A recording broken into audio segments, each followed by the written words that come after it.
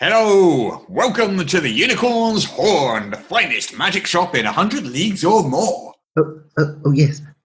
Thank you. I was actually in here yesterday.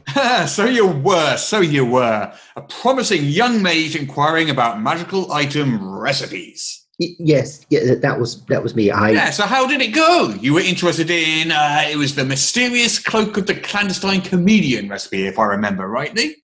Yes, that was me. Finished so quickly? My, you are a promising young mage.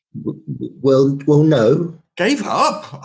Don't feel bad, lad. That's not the easiest recipe to tackle. I've got a nice sneezy dust recipe, if you'd like to try that instead. A good starter recipe, if there ever was one.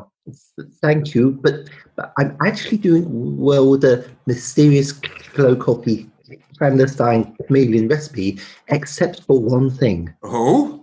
What's that?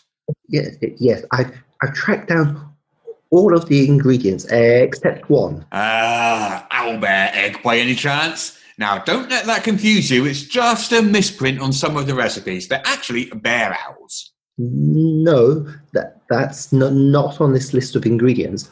What I can't find is the essence of mimic.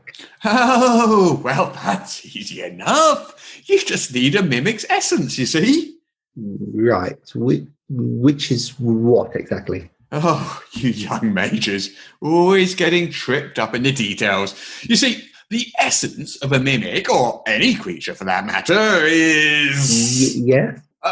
It's the intrinsic nature or indispensable quality of something, especially something abstract. It determines its character. In this case, a mimic. Oh, I see. Excellent. And how would one quantify that exactly? Materially, I mean, in order to add it to a magic item recipe. You see, essence is a property or group of properties of something without which it would not exist or be what it is.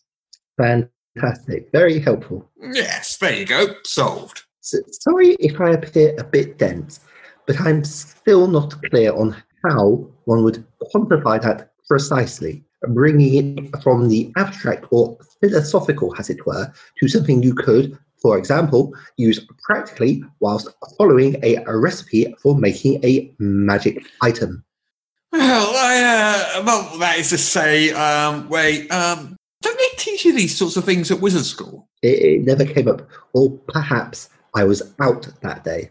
It doesn't call for the quintessence of mimic, does it? No, I considered that as well. Finding the most perfect or typical example of a mimic would be hard, but not as hard as this whole essence of mimic thing. You hear more established wizards and the like talking about essence of this and essence of that all the time.